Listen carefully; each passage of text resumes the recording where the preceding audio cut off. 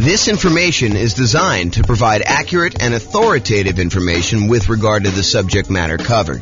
It is offered with the understanding that the presenters are not engaged in rendering legal, accounting, or other professional services.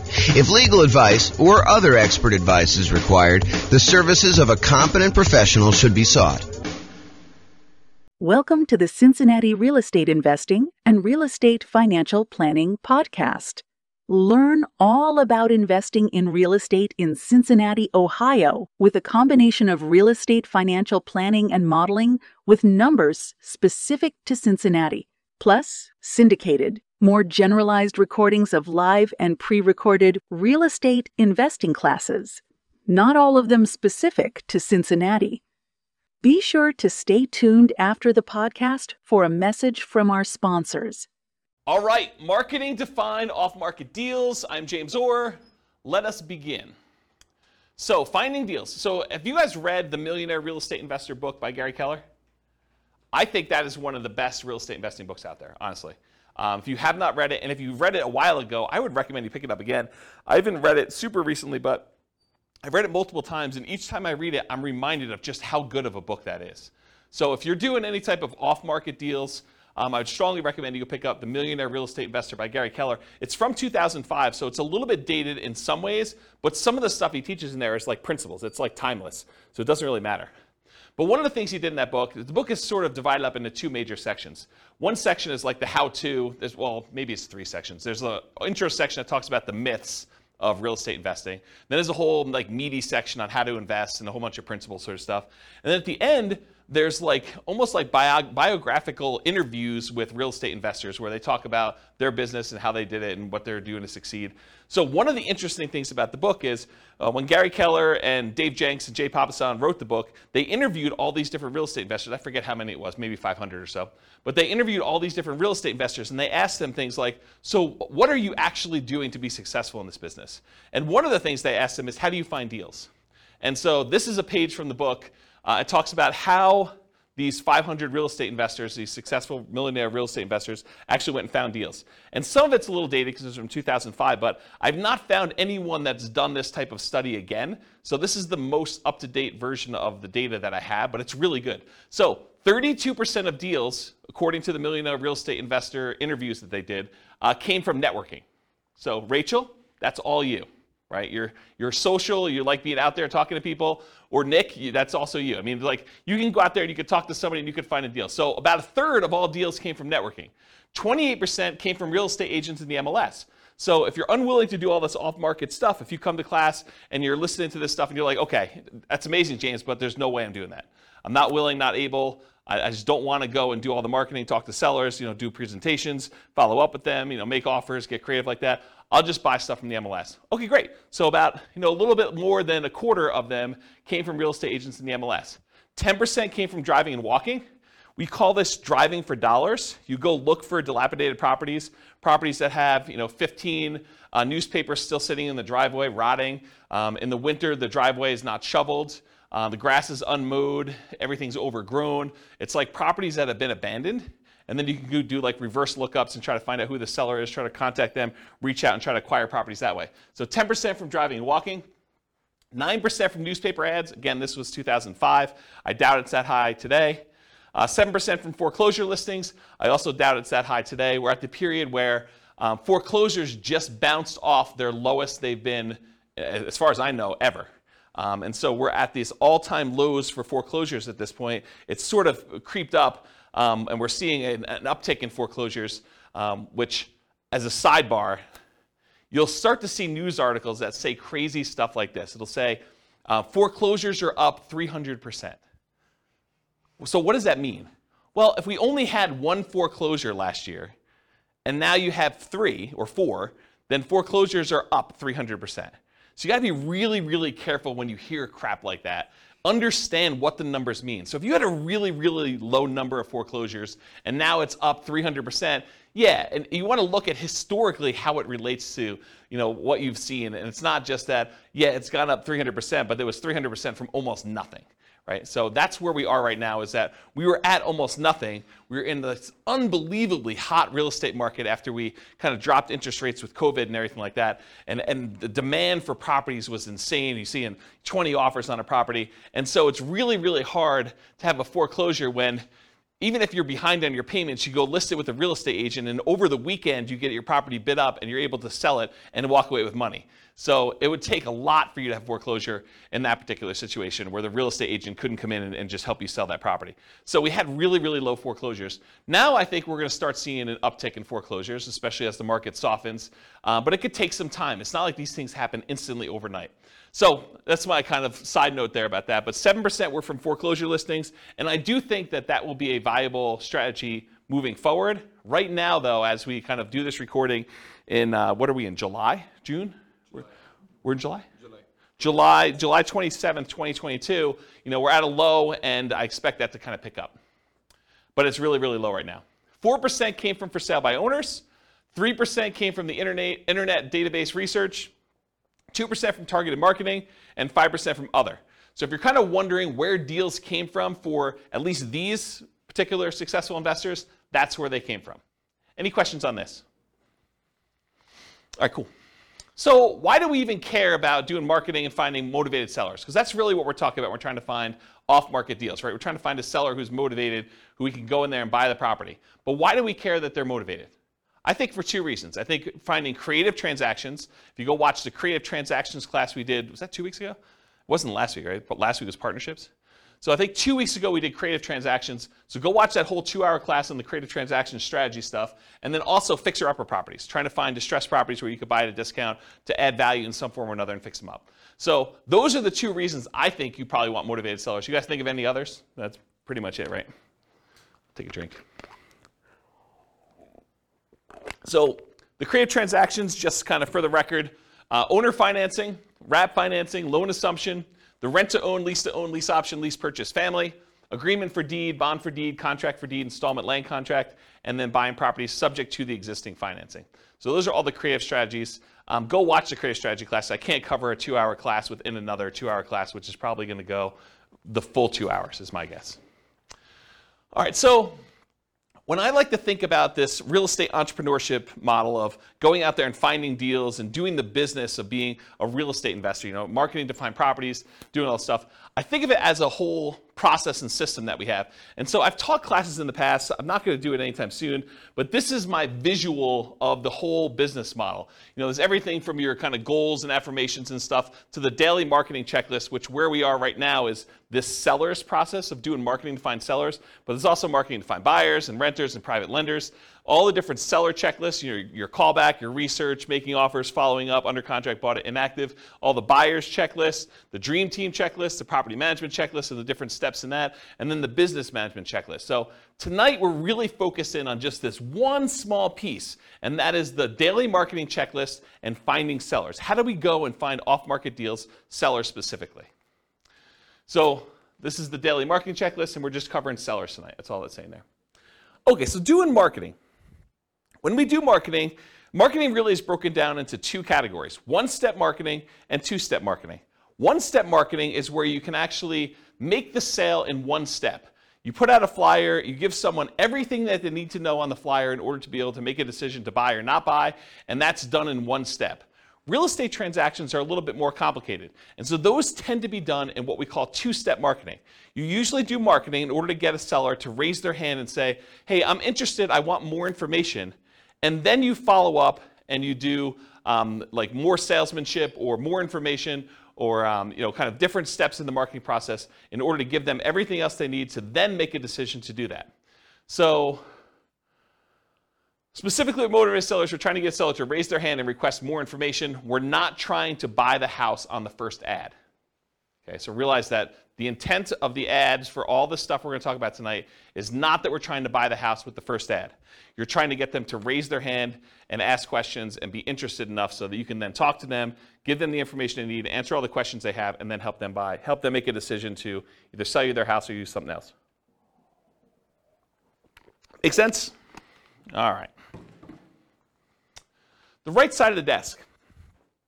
I was really fortunate. I had besides my father, who's also a real estate investor, I was really fortunate. I had a great mentor. He was a guy, lived in Houston, Texas, big home buyer down there. And he explained this concept to me. And the concept is being on the right side of the desk. Imagine for a minute you're like going to a bank. And you walk into the bank, you got your hat in your hand, you're like, hey, Mr. Banker, would you please be willing to loan me money? So he's sort of in the position of power, you're going there, and you're almost like begging them, to kind of loan you money. Do I qualify? Can you please help me? What do I need to do in order for you to loan me money? So as real estate entrepreneurs, real estate investors, what we really want to do is we want to be in the position where we're on the other side of the desk. We're on the right side of the desk where the seller comes to you and they say, so tell me how your program works. How can you buy my house? You don't want to be chasing a seller and trying to buy their house from them. You want them coming to you and saying, how does your program work? What can you do to help me? Here's my situation. Is this something that you can do to kind of solve my problems? So I prefer to have motivated sellers calling me saying, here's my situation, what can you do to help me? Versus chasing sellers and then trying to ask them, what's your situation so I can see if I can help? And I talked about the banker example. Here's one of the reasons why you want to do this though. Imagine for a minute, you're as friendly as Rachel and you want to go call for sale by owners. You want to go, for some torturous reason, you want to go onto Craigslist and everyone who advertises their property for sale, you want to get on the phone and call them up and try to have a conversation with that particular for sale by owner. And you really want to buy properties creatively. You want to buy property subject to or with wrap finance where they basically leave their loan in place and you take over payments on their loan. So one of the things you need to know if you're going to go out there and try to buy properties creatively is how much do you owe? And imagine trying to get on the phone with a for sale by owner who is in the driver's seat because they're the one advertising, they're the one taking the calls, and you're trying to ask them, so, Mr. Seller, how much do you owe on the property? They're going to be like, what? Why do you need to know that? The price is $500,000. That's all you need to know. You don't need to know how much I owe on the property. That's the problem with doing this sort of like chasing sellers. Now, if a seller calls you, very different situation. I think you're much more likely to get a compliance from a seller to be able to tell you how much they own a property if you ask them if they're calling you versus you directly try to chase them and call them. Now, that's not to say that all sellers that call you on your marketing are going to automatically volunteer that information. And honestly, with as much information technology and how much information is available in a lot of markets, you're going to be able to find this out by looking it up on the internet.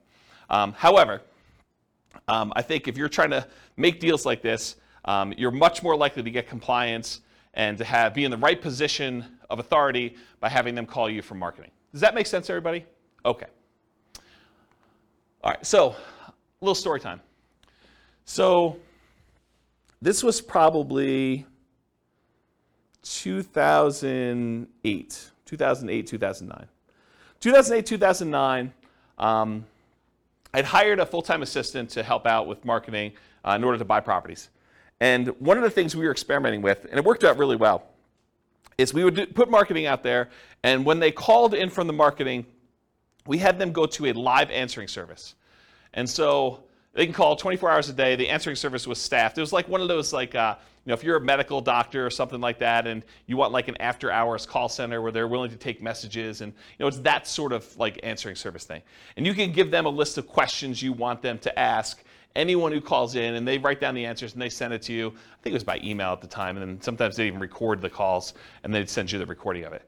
So I was like, okay, let me do some experimenting, and this is what we ended up doing. So when we did like marketing out there, I think we were doing mostly postcards at the time.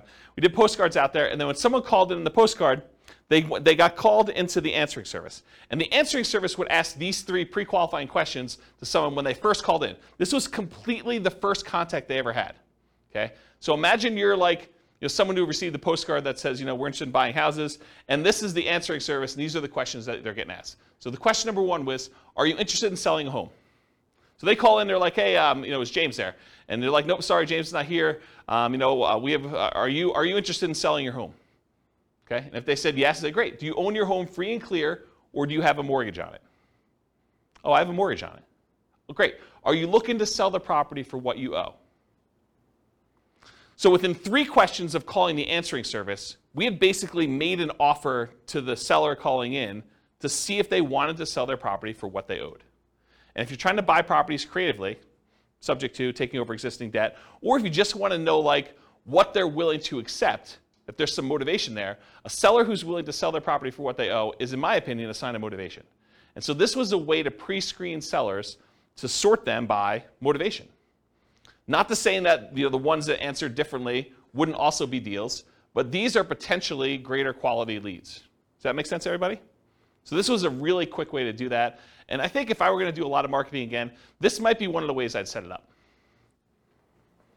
Okay, so let's talk a little bit about some philosophy. So as a backtrack, before I talk about philosophy, this class is set up in the format of a lot of pre-information about marketing, strategy, philosophy, how things work. And then toward the end, there are lots of examples of marketing pieces. I'll show you a whole bunch of different postcards so you can get a feel of actually what people are sending.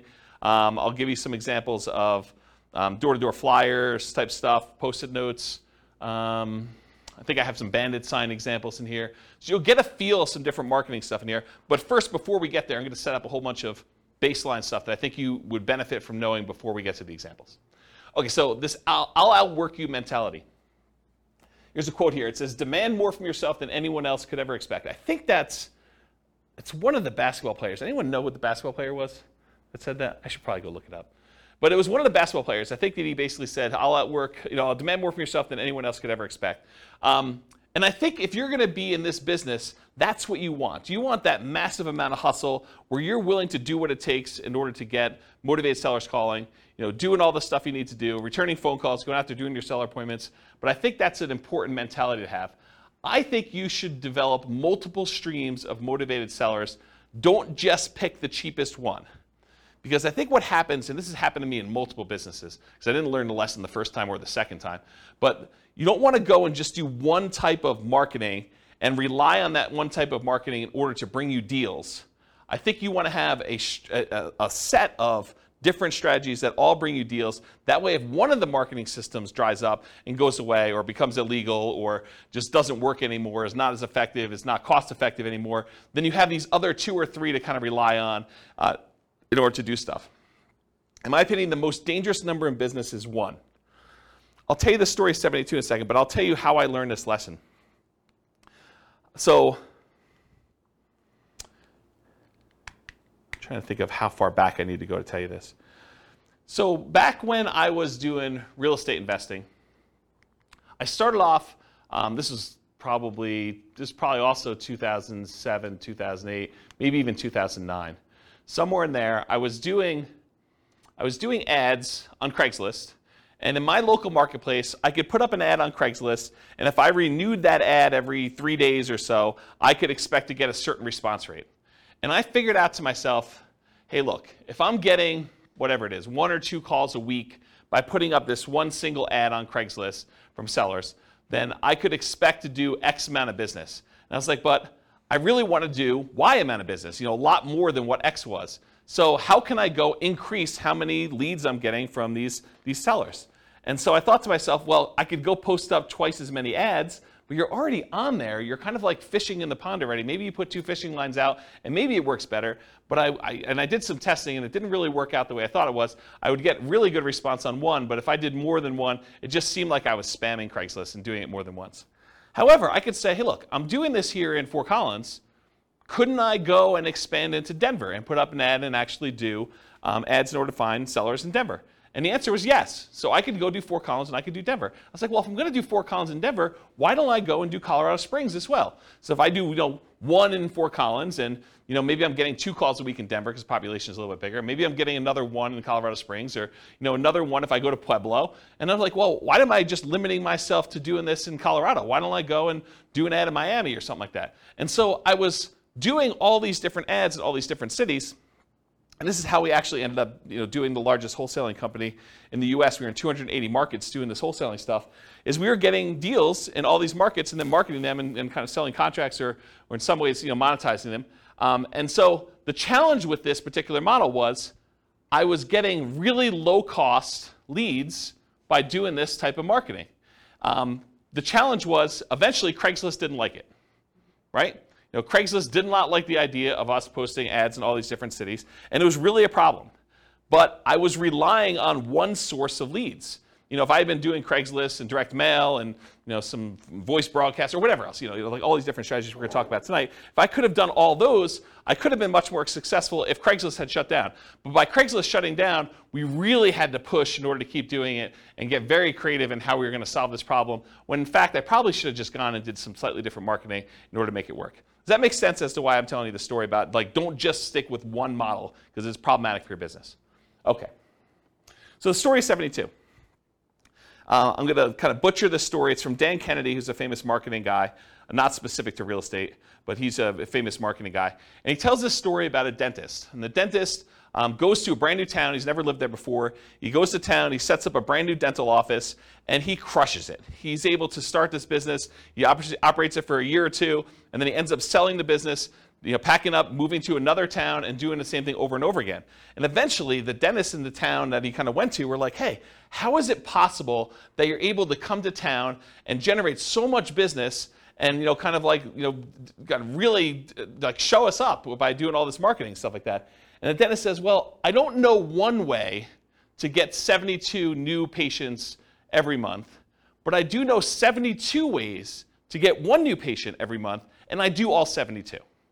And I think that's more the philosophy you want to have in real estate investing. You don't want to say, I've got one way to generate all the leads I want to have. You want to have several different ways to do it and kind of do one here, one here, one here, and just make sure that your costs are acceptable for all the different ones you're doing. You may have some ones that are really low cost, but maybe they're not quite as effective. You don't get the deal flow you need from that. Maybe one that you could scale up as much as you want, but it's more expensive, but it's still reasonable enough for you to keep doing it. And so maybe you do another deal or two per month from that, and then you do another deal, do another third one or fourth one, and you do as many different marketing strategies as you can in order to get the deal flow that you want. Does that make sense?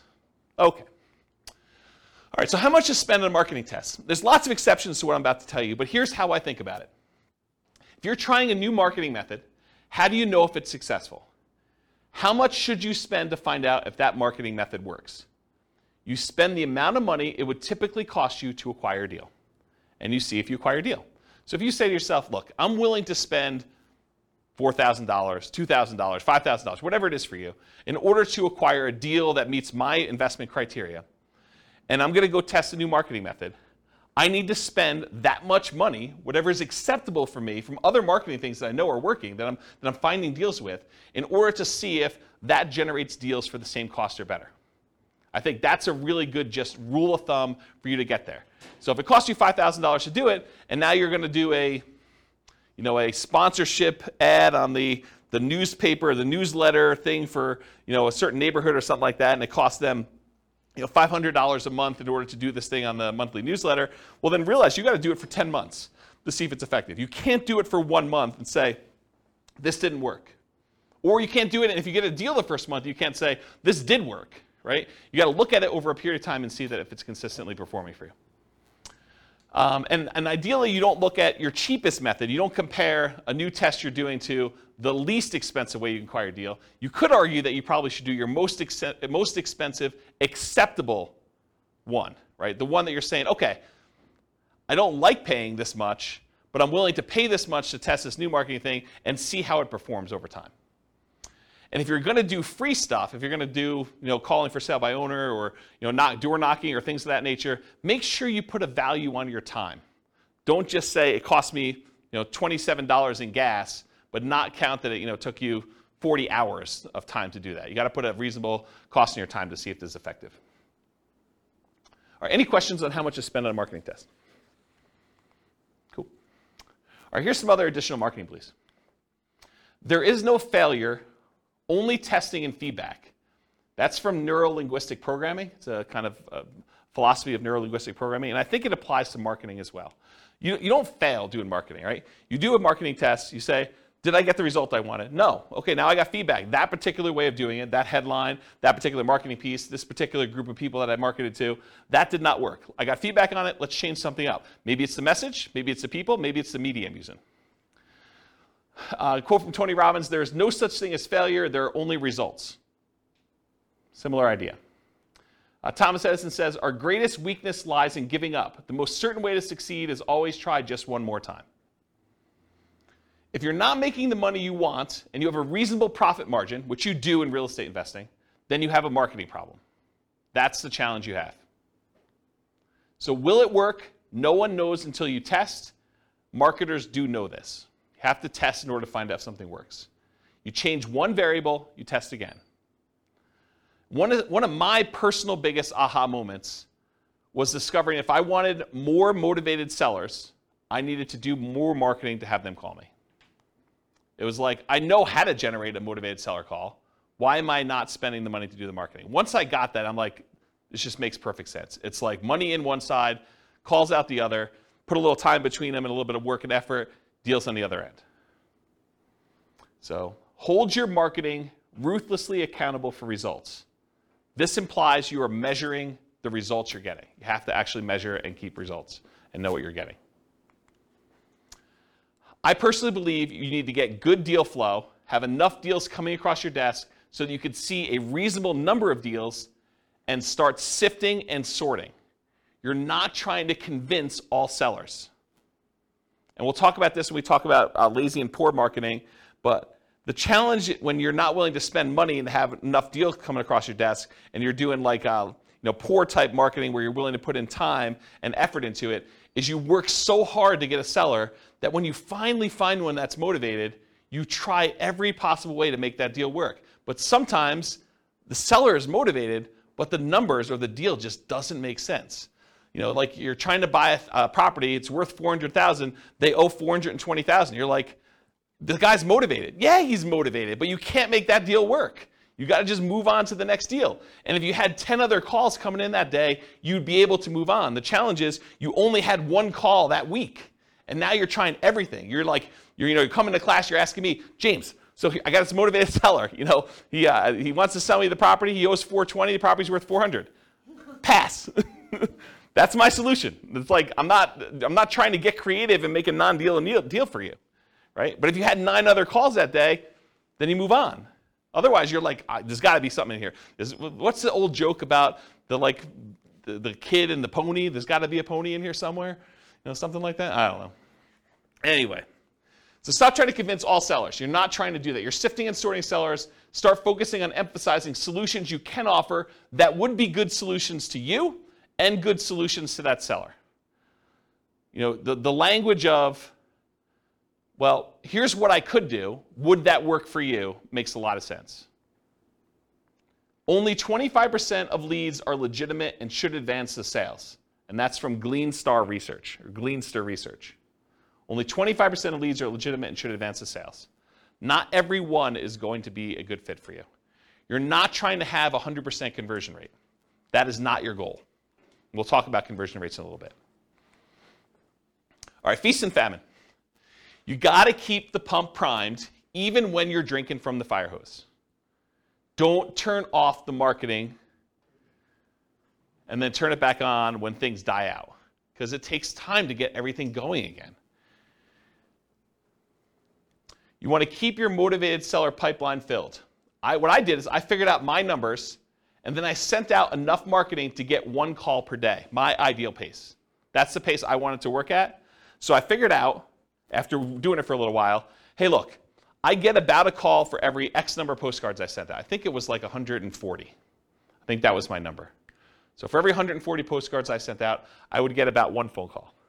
And sometimes you'd get like lingering ones, but that was like the 1 phone call within a reasonable amount of time. And then you get the lingerers who saved it and they call you 6 months or 3 years later. Okay?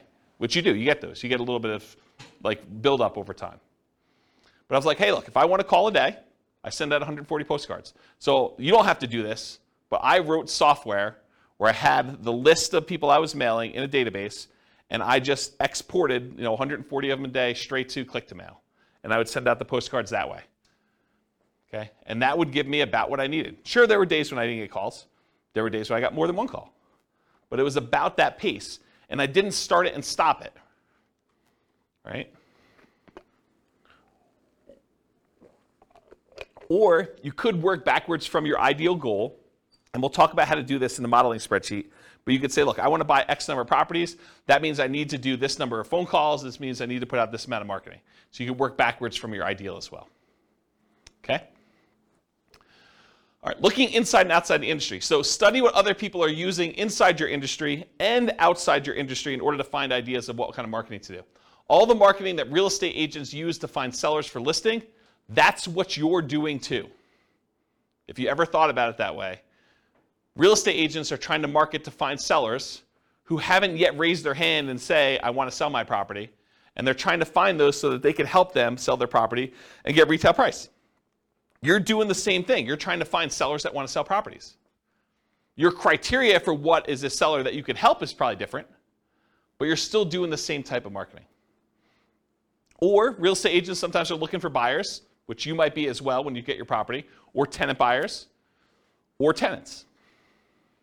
So you can look inside your industry for ideas. But don't just get laser focus on everything inside the industry. You could also look at what's happening outside the industry, what's working that other people are not doing, and bring it into your own business. So there were not a lot of real estate agents when I started doing these real estate investor classes that were teaching investor classes in order to generate clients in their brokerage. But there were financial planners who were. Financial planners were doing, a little lunch and learn or dinner thing where they'd come in, they teach a class on how to optimize Social Security, and they would use that to generate clients. Why weren't real estate agents using that? I don't know. I just started doing it. Same idea for your stuff. Look outside your industry for people that are doing something else, and then see what you want to adopt for your business. Okay? All right, so I know I could. I don't know if I will, but I could do a whole class on this particular spreadsheet. And the last time I taught a class on this particular spreadsheet was in 2016. I did a whole class that literally just went through each box in the spreadsheet, and I talked about my assumptions and how each step worked and everything. What this spreadsheet is, it's a way for you to model how much work you need to do at each step in the process in order to do deals as a real estate investor.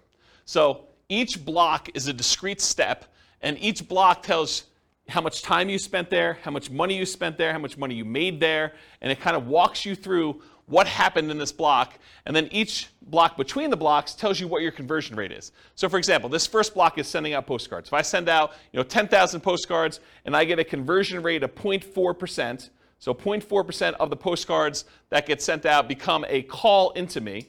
So now it tells me how many calls I have here, how much time I spent on that call, how much money I spent on that call, because I send out a little credibility package to each person that calls in. Then I know how many calls I get that convert to a presentation where I go meet with a seller, and I can see the conversion rate from that. And then of the presentations I do to sellers, how much it costs me, how much time I spent doing all that, how much it costs, what the conversion rate is to sellers that go under contract. And then of the ones that go under contract, how many of them did I actually close on and buy? And then of the ones that I close on and buy, how many tenant buyer or tenant calls do I take? And then how many tenants do I meet at the property? And then how many applications and negotiating of leases do I do? How many signed leases do I do in managing the property? How many closings do I have for them when they finally buy the property? And then what the sale to the tenant buyer looks like at the end, and how much money was made and how much time was made. And then at the end, I sum up all of the time it took for every one of these steps, and how much money was spent in each one of these steps, and then how much money was made from all of these steps. And I could tell you what my dollar per hour was, and what my conversion rate was, and how many houses I sold. So now I can go back in here, once I know all my conversions and I got my costs and times and everything, I can come in here and say, okay, instead of sending 10,000 postcards, what if I sent 5,000? And it trickles all the way through and tells me, okay, now you're going to get this many calls and this many tenant buyers and so on. And then it'll tell you here at the end, you're going to do one deal and it's going to be this amount of money, or 2 deals, or whatever it is for you. And you get to look at all. Then I added a whole bunch of additional things, because every once in a while you'll do a seller presentation and you're not going to buy it yourself, you're going to wholesale it. Or you're going to list it if you're a real estate agent, because you're going to do that too. Or you're going to do something else from the tenant buyers that call in. You're going to help them buy a house if you have a real estate license. Or you're going to help them buy a wholesale deal, like wholesale retail. And so you can look at things that happen in parallel. So of the marketing that goes in, sometimes those get split off and you're doing additional things. You get a certain number of wholesale deals or listed properties, or other tenants that you're going to help buy a property, tenants that you call in originally and you can help them buy a property, and you can look at all the dollars, and then you can sum up the whole thing and find out, for this amount of spend on my marketing, how much should I make total from all of these different things, and how much time did I spend, and what's my dollar per hour? And then you can see which ones are most profitable, which ones are least profitable, and so on. So if you know, I want to do one deal here, and all these are other 0, right? You can say, I'm not doing any of these ones, but I want to do one deal here. You can toggle all of the numbers on the front end to find out how much you do need to spend to do that deal in whatever time period you're doing. Does that make sense? So that's the short version of the 2-hour class I teach on that particular thing. And you can download this spreadsheet. I'll put a link to it in the show notes. Okay. Any questions on this? Is that helpful, though, the idea? Wamsi, yes. So my question is, so this is just for one marketing strategy when you post postcards, right? So this can be duplicated to multiple strategies, right? Yes, Wamsi. So the question was, in the one that I'm showing on the board, it is for one marketing strategy, postcards. You could do postcards and add another box for door-to-door flyers or for doing pay-per-click ads or doing search engine optimization. But you need to figure out what the equivalent time and money spent is and all that is. And then you could have them all go up and add into this field initial calls. Or you could do as different ones, because if your conversions are different for different types of lead sources, you may want to have certain parallel steps, and then eventually they all merge together into something and kind of expand out. So yes, you could do it that way. For this one, I simplified it. It's only doing postcards. Got it. Yep, good question. Any other questions? Cool. Is this helpful? Crazy stuff? Yeah. Okay, target profit. So it can vary depending on your market, but in general, I'm going to pull out a number and say $25,000 per deal, or 10% of purchase price to adjust for higher, lower price houses. Now you could decide, hey, my profit margin is 50K and my houses are really cheap. Or you could say, hey, look, in my market, it's really, really hard to get a deal, period. I'd be happy with $15,000 or $10,000 or whatever. And then you could also say, look, I want $20,000 base plus $10,000, $15,000, $20,000 for each year that I hold the deal. Because you may decide, hey, look, I want to make $20,000 up front when I buy this. But in addition to that, if I'm going to hold this property for 2 or 3 or 4 years with a tenant buyer in there, I want to make extra profit per year. And you figure out what your numbers are for you making sense, and then you do that for that. And then I think, again, this varies a lot, especially with inflation type marketing you're doing, but to spend $2,500 in marketing to net $25,000 seems like a reasonable ratio to me. Okay? That's a 10-to-1 profit to marketing ratio. For every $2,500 you spend, plus some labor, because there's definitely time involved, as I talked about in the last spreadsheet, plus some labor. So for every $2,500 you spend, you make $25,000 on the deal on the back end. For every $100 you spend in marketing, make $1,000 is another way to think about it. In a more normal market, maybe your numbers go up to 20-to-1. So $2,000 for every $100 you spend. And in really, really hot markets, it might be worse than that, right? You may have to spend more money in order to get a deal and still only make the $25,000. Okay? Any questions? All right, so goal. So if you want to do 20 leads a month, budget about $2,500 a month or whatever your marketing dictates that you do. You buy one house per month. If your goal is 40 to 60 leads a month, you budget $5,000 to $7,500 a month. You buy 2 to 3 houses per month. Now realize inflation, how hot or cold the market is, market temperament, may force these numbers up. Okay? Occasionally, someone will come to class and they'll be like, James, $2,500. I wanted to do nothing down deals. $2,500, that seems like a lot of money to do a deal. Well, if you were going to go buy a regular property and do a regular loan, just to get the loan, the cost to do the loan could be $2,500. Not including anything else.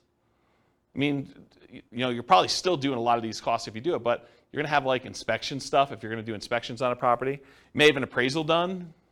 May not have an appraisal done if you're just doing something creatively, but to do that. What's an appraisal run these days? $800, $900, somewhere in there?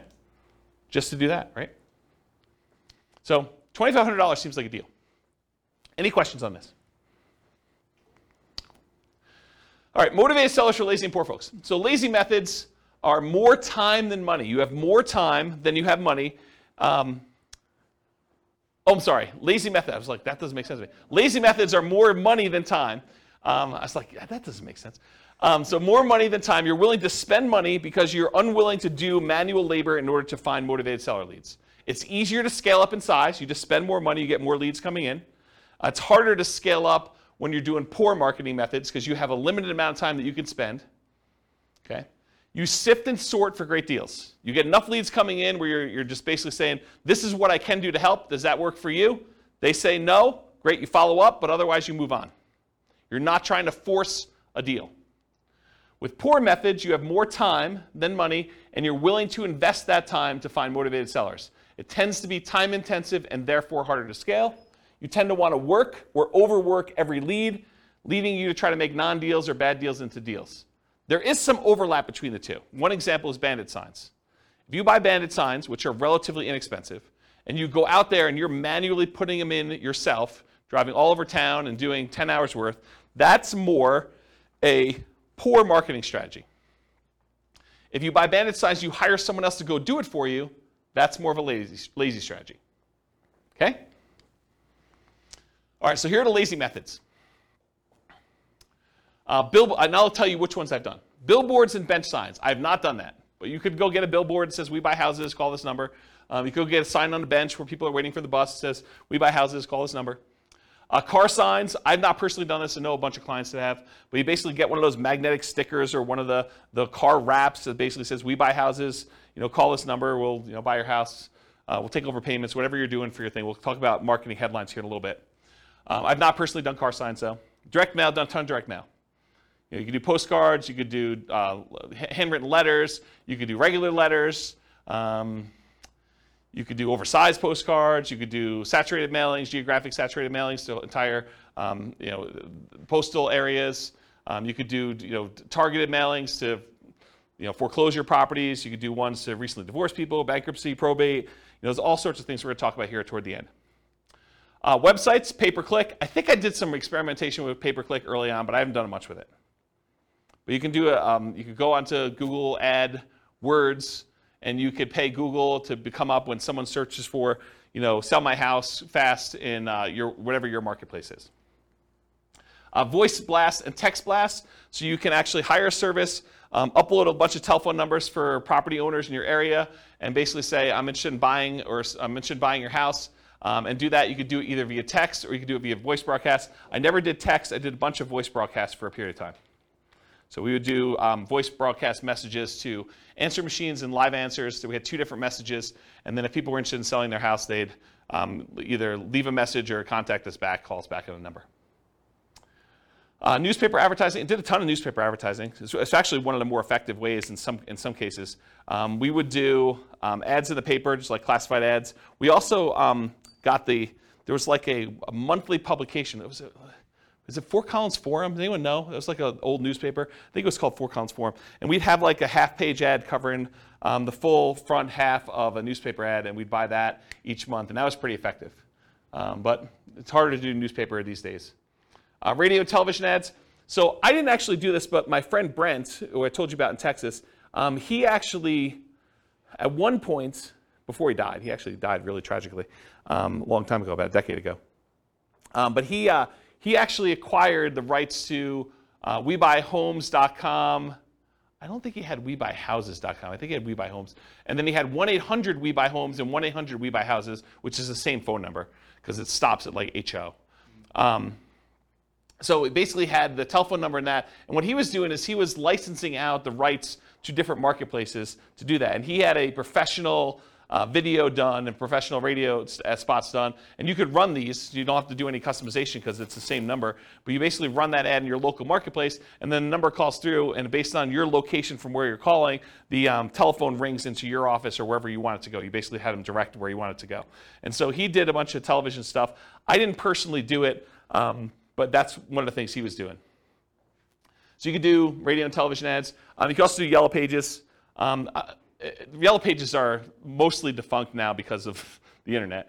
But there were some interesting lessons to learn from things people would do in the Yellow Pages. Instead of just advertising in like the real estate services section, some people would advertise in the money to loan section.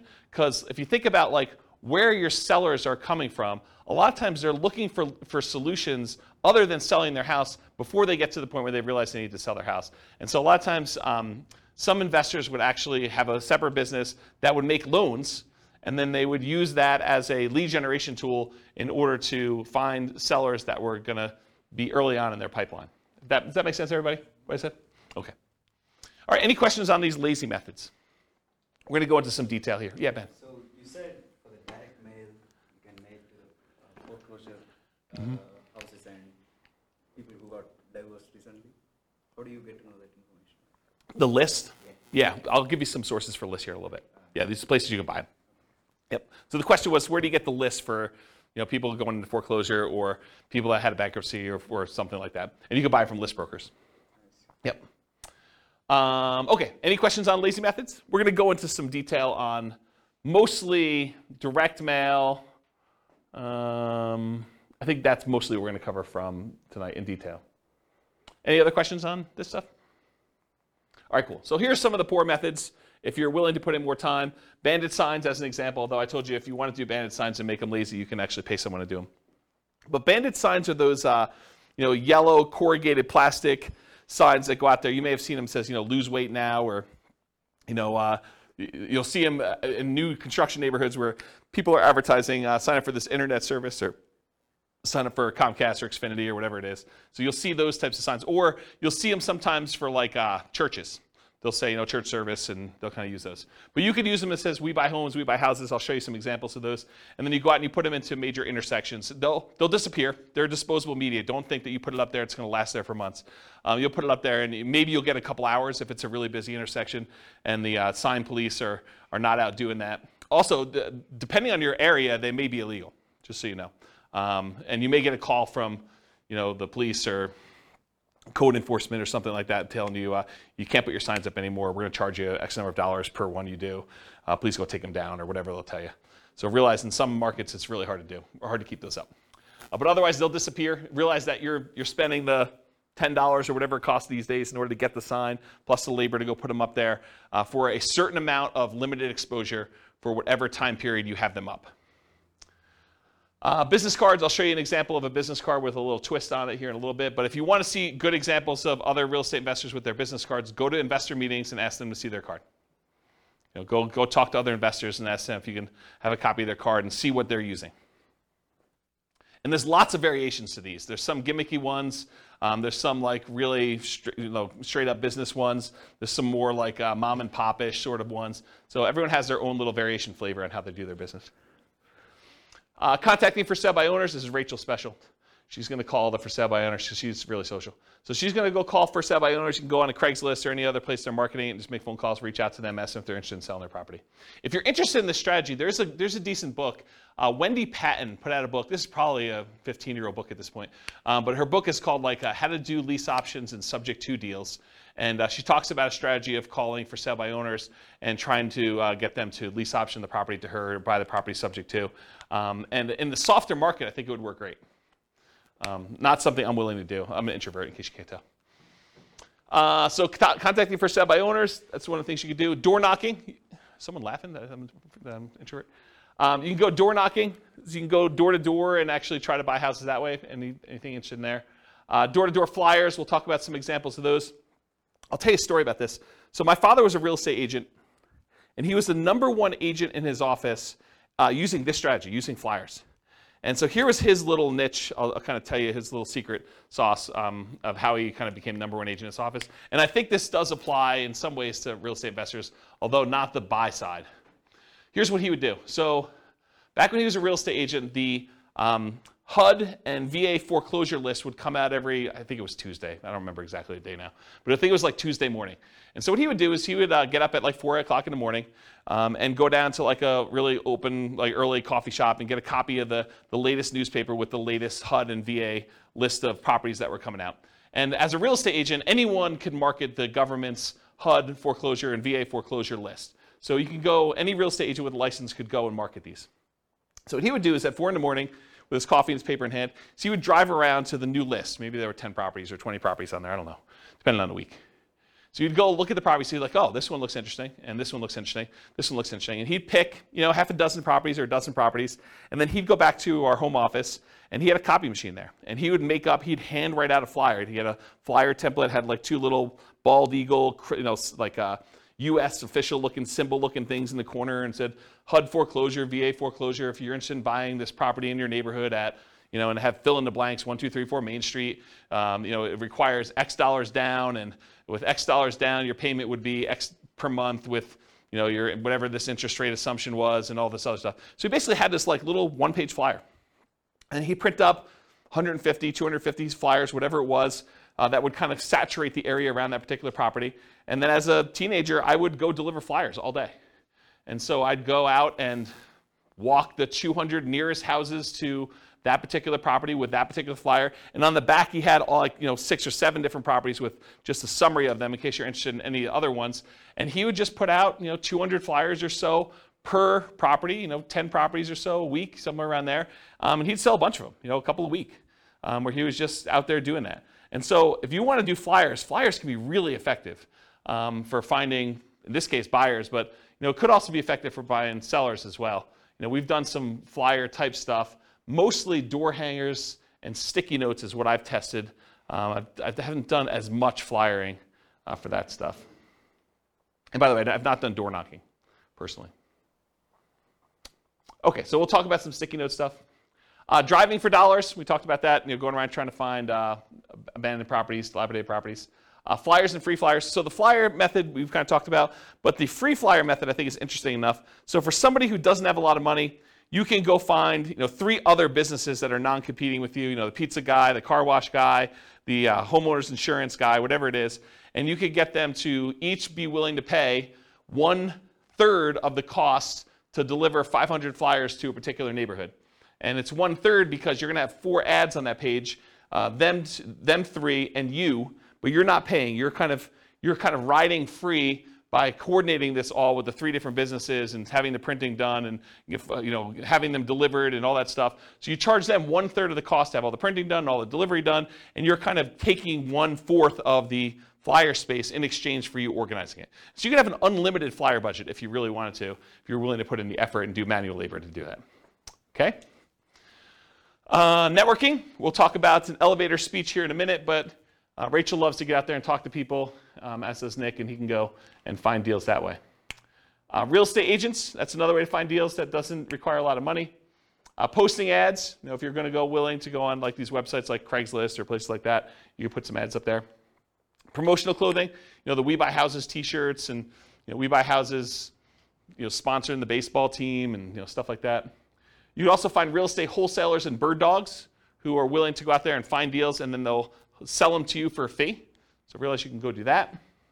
And then websites, you can do search engine optimization so that your website comes up for people searching for Sell My Home Fast or We Buy Houses in whatever market you are, so that your website comes up for that. Or you can do content marketing, write articles that are solving the problems of the sellers that are trying to solve their problem. I can't afford my payments anymore. What can I do? How can I borrow money to stay in my home? And you write solutions to those problems. And if that solution doesn't work for them, they may want to have you out there to buy their house by having a little ad on there. Or doing social media. Okay. Any questions on poor methods? Have you seen any numbers on anything social media related on conversion rates and how well it's done next to some of the other? No, I haven't seen actual numbers on the conversion rates for social media. My guess is that they're really low because I know the stuff for real estate agents. I mean, in general, if it doesn't take much time and effort to do, it's usually not that effective, right? So that's been my experience. All right, any other questions? Cool. 3 M's of marketing. So whenever you think about marketing, there's really 3 M's to do this. This is Dan Kennedy stuff. The market, who are you marketing to? The message, what are you saying to them? And media, how are you getting your message to your market? So we're going to look at each one of these in detail. So the market, who is your ideal market? If you're wanting to get owner financing, you got to be marketing to properties that don't have mortgages, something that's free and clear. About 1/3 of the entire real estate market is owned free and clear. They do not have a loan in their property at all, and that's according to the U.S. Census data. If you want to go buy a property from somebody who may not be in touch with what's happening in your marketplace or may have inherited a property, you can focus on out-of-the-area owners or absentee owners. You can go look up a list of property owners where the tax bill is being sent to an address other than the property address. And there's variations on this absentee owner list. There's ones where the owner's address is just another address inside the city, or the owner's address is in another town, sort of somewhat local, or the owner's address is in another county or another state or out of the country. So you could pick whatever list you want to focus on in order to find sellers that are whatever distance from the property that you want. Let's see here. Distressed sellers, so find lists of people that are in foreclosure or pre-foreclosure, or that recently got a divorce or job transfer or had some other type of loss, like a fire in the property or something like that. So some other thing that is distressing the seller, and you can find some of those lists. Some of them are harder to find. Job transfer is probably really hard to find. A lot of the other ones you can probably find pretty easily. House characteristics, maybe you only want to buy duplexes or triplexes or fourplexes. You can kind of narrow your list down and market only to those things. You only want to buy 4-bedroom properties, or properties that have at least 2 bathrooms, or properties that have oversized garages, or properties that are horse properties, or properties that you can bulldoze the property down and do some type of development on it, or you could do things based on lot size. You don't want to have too big of a lot, or maybe you really do want to have big lots. Whatever it is that you want to do in order to do characteristics of the property, you can kind of market to that particular list. And then anything other than that, bankruptcy, divorce, whether people who recently got married, probate, or assisted living, you can kind of focus in on whatever niche you're trying to serve. Any questions on market? All right, this picture is from the Millionaire Real Estate Investor book by Gary Keller.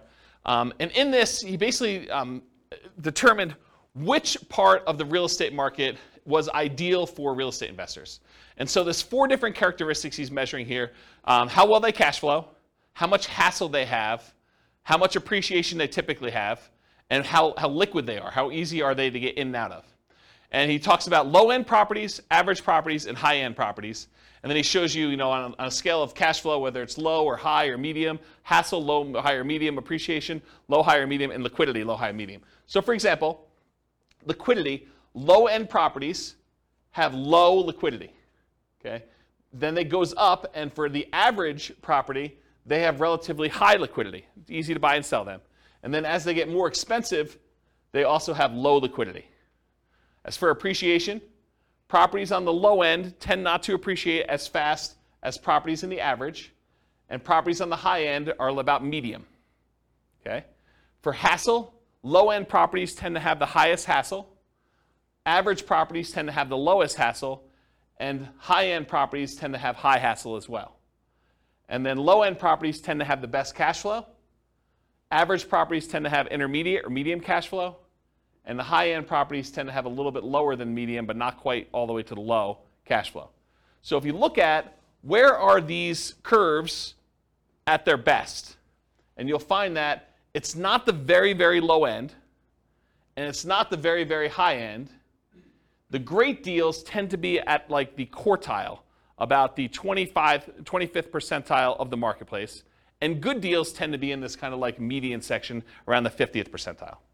So have you ever heard me in another class say, we typically like to invest in the second quartile. You don't want to be buying the cheapest stuff. Although, as I say this, there are niches where you could decide, hey, listen, my specialty is low-end properties, or my specialty is luxury properties. And you can make that work. But in general, the kind of sweet spot is that second quartile. Not the cheapest stuff, and usually below the median. Okay, so that's generally where it is. Now, does it have to, if you say, I don't buy, median's 500,000, I'm not buying 505. No, I mean, you can go a little bit above it, but you don't want to be crazy. Okay, any questions on this? Being in the middle of the market. Cool. All right, so here's some example motivated seller marketing headlines. You can do stuff like, we buy houses, or we buy houses cash, or we buy homes, or we buy homes cash, or cash for your house, cash for houses. Sell now for cash, cash now for your house. Sell your house in 9 days. Here's one I like. How to sell your house as is for a fair price on the date of your choice. Or how to sell your house for full price on the date of your choice. How to sell your house as is for a fair price in 9 days. Discover how to sell your house quickly. Sold in 9 days. We buy houses, we take over payments. Stop foreclosure, avoid foreclosure, facing foreclosure. We buy houses any condition or situation. We buy houses any price or location. So those are some different examples of motivated seller marketing headlines that you could possibly use. Nick? What's the 9 days? Why 9? Specific number? and you can do it. Something that you can perform on. If someone is really distressed and they're like, look, I need a quick solution, you know, someone that could buy their house in 9 days is attractive. I just wondered why 9, that specific number. Yep. At least the amount of days to be able to close a deal. No, I mean, you probably could close faster than that. You can do 8 days. You can do 11 days. You know, whatever you want to do. Yeah. Should be believable. Any questions on headlines? All right, so here's an example, probably one of our first examples of actual marketing. Alternative headlines, often used on media like sticky notes or some postcards. Notice, warning, or attention homeowner. So this is a sticky note. I licensed the ability to use this from a guy named Richard Roop. He does a bunch of marketing stuff for real estate investors. And so this is the example that Richard Roop uses. We've done these and they've worked really well. In fact, I have a funny story. So on this thing here, when you print them out, this shows up in blue. It's like Richard's initials and number 37. And we don't change it. It's always 37, no matter what it is and who it is. So I get this really nasty phone call from a seller who's like, if you ever put this sticky note on my door again, number 37, you know, so she's all mad and worked up, and you can hear her crumpling it up in the background and throwing it away. So she's just really worked up. There's only like 3 or 4 really angry people in the world. They just move around a lot, so you'll run into them. But there's only like 3 or 4 of them. But anyway, you put these on the door, and you know, you'll get calls. You'll get some nasty calls, but you'll also get some good calls on it. And so the postcard basically says, you know, attention homeowner, companies now looking to purchase several houses in your neighborhood. Are you looking to sell soon? Blah, blah, blah, blah, blah. You know, call our 24-hour recorded message line. Remember, we're doing 2-step marketing. This is not enough to sell a property, right? Not enough to get them to convince you to sell them your property. So 24-hour recorded message gives them more information. Or go to our website and get more detail on that. Submit your property information. And then if you're not looking to sell, keep this one or send it on to a friend, sort of thing. Okay? Any questions on like the sticky notes example and some headlines for that? Make sense? Okay, cool. So you want your message to match with the market you're doing. Make sure that your message matches the market you're trying to reach. We buy houses, we take over payments. If you're kind of marketing to free and clear properties, properties that don't have a mortgage on them, does we take over payments make a lot of sense? No, not really at all. What if you're trying to buy luxury properties, like, you know, $1 million homes? Does we buy properties cash, any condition, make a lot of sense? Maybe not. There's probably some disconnect there. Maybe you'll catch 1 or 2, but I don't think that's the message you'd primarily want to target. You know, it's sort of like fishing, right? If you're fishing and you throw a certain type of bait in the water, is it possible you could catch a shark with a worm? Maybe. You know, you're probably not catching sharks with worms, but it's possible you could. You're much more likely to catch a shark if you use the bait that sharks like, or you're much likely to catch the other fish using the bait that fish likes. So cash for houses. Cash for houses tends to work and resonate better with lower price homes. And then watch any foreclosure messages to make sure that you're targeting the right list for that too. Any questions on that? Multiple contacts. So you can double your transactions if you follow up. If you just do like this one hit and you don't follow up with anyone who calls you or does anything like that, expect your closing ratio to be much lower. But if you talk to someone on the phone, even if the solution is not good for them at that time, but you follow up with them over time, they've already expressed some level of interest, and a lot of times their situation changes. You can almost double your transactions, or in some cases more than double your transactions if you actually follow up with people. Or you can half your marketing budget to do the same number of deals. Another way of saying that. So repeat hits and repeat marketing, repeat mail to your mailing list, repost banded signs, renew ads. Part of the credibility you build up is when they see your ad all the time, right? If you only ran the ad once and someone is considering using you, but they go back to that newspaper or they go back to that source wherever they saw your ad and they don't see your ad anymore, they think that, yeah, I'm glad I didn't deal with that guy. He's out of business already. Okay? Meaning top of mind? Yeah, top of mind. Yep, that's another way of saying it. Yep. But there's also a credibility factor too, right? Like if you just disappear, they don't know if you're still around. Offer made follow-up. Does everyone accept your offer? For every offer you make, does everyone accept it? Absolutely not. Nope. So send a thank you note immediately. Put the seller on an automated mailing list for more frequent follow-up. I recommend monthly. This will double your closing percentage. So if you were closing 1 out of 20 before, with proper automated monthly follow-up, you'll close 1 out of 10. Credibility packet and testimonials include a benefit-laden information about how you help sellers, plus testimonials. Often you'll mail this out as soon as the motivated seller calls and we have their mailing address, and then bring a copy with you when you meet the seller for the first time and give them a copy even if you sent them one in the mail and say, here's some propaganda about me in case you haven't seen it.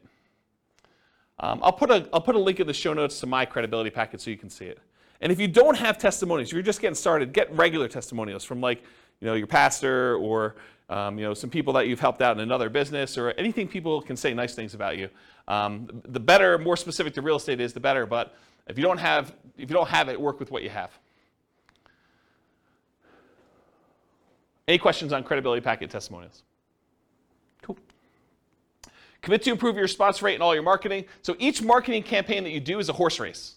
You always want to be testing one variable with 2 options to find out which one's going to win. It requires you to measure your results so that you can improve them. Focus first on testing headlines to get the maximum response. So headlines are the easiest thing to test. It's often the biggest impact. And as you do more testing, be careful of improving response while sacrificing quality, conversion on the back end. For example, you could boost response by saying full price instead of fair price, but it might be at the expense of getting acceptable deals to you. So you can get more calls, but maybe you're not converting as many because you changed your wording. Does that make sense? Okay. More ways to respond tends to increase response. And then other things to test beyond copy might include 800 numbers versus a local number, your website, your email, your fax. Although faxes are kind of going out of the way, people still use them, especially older people. Any questions on this? Cool. Ratios. So there's 3 different books that I'm aware of that have actually cited how many deals you need to look at, how many offers you need to make to get a certain number of deals done. These are the 3 books. Real Estate Riches by Dr. Dolph DeRoos. It's part of the Rich Dad Real Estate Investor series, Robert Kiyosaki's guy. But the actual author is Dr. Dolph DeRoos. And he talks about the 100-10-3-1 rule. You have to look at 100 properties, you make offers on 10, you get 3 accepted, you close 1 deal. Carlton Sheets, who's been off the air for a while now, his no down payment course talked about the 50-to-1 rule. So you have to look at 50 properties, talk to 50 sellers in order to get 1 deal.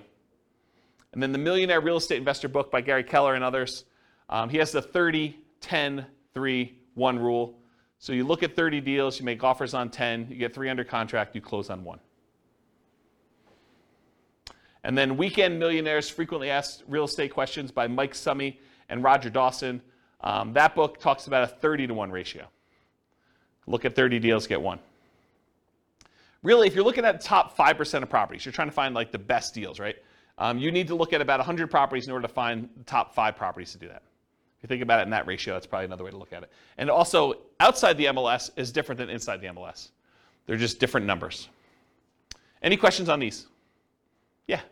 So based on the ratios I see, is it different strategies that these books are talking about, or why is there a discrepancy? Yeah, so the question is, for the microphone, the question is, why are the numbers different for all these different people? I think they're thinking about it differently. I think the types of deals they're doing is different. I also think these aren't exact, right? It's hard to give a number when you're teaching students, because these are all people teaching it in the book, right? It's hard to give a number when I'm the one doing the presentation versus you doing the presentation versus Bill doing the presentation, right?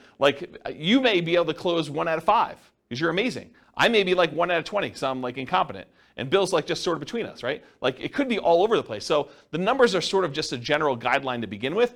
And I think looking at them, they're pretty close, right? They're not that far off. So. But is 30:1, the book that says 30:1 necessarily good than the book that says 50:1? So the question is the book 30-to-1 a better book than the one that does 50-to-1? No, I don't think so. And the other thing I'll add about this is, let's say you come to me at a class, you say, James, I don't know what you're talking about 30-to-1. I'm closing every 2. And what I would say to you is, maybe you're not doing good enough deals. Maybe you're not making your offers low enough where you're getting too many accepted, right? Maybe you should be more selective. So you could go in there and offer full price. I'll pay you full price. I'll get a loan. I'll buy your property. Well, yeah, it's easy to get those accepted, right? Yeah. If you're coming in, you're like, I'll buy you half price. Maybe you're not getting, 1 out of 100. Maybe you're 1 out of 200. But maybe that's okay for you. Yeah, Ben.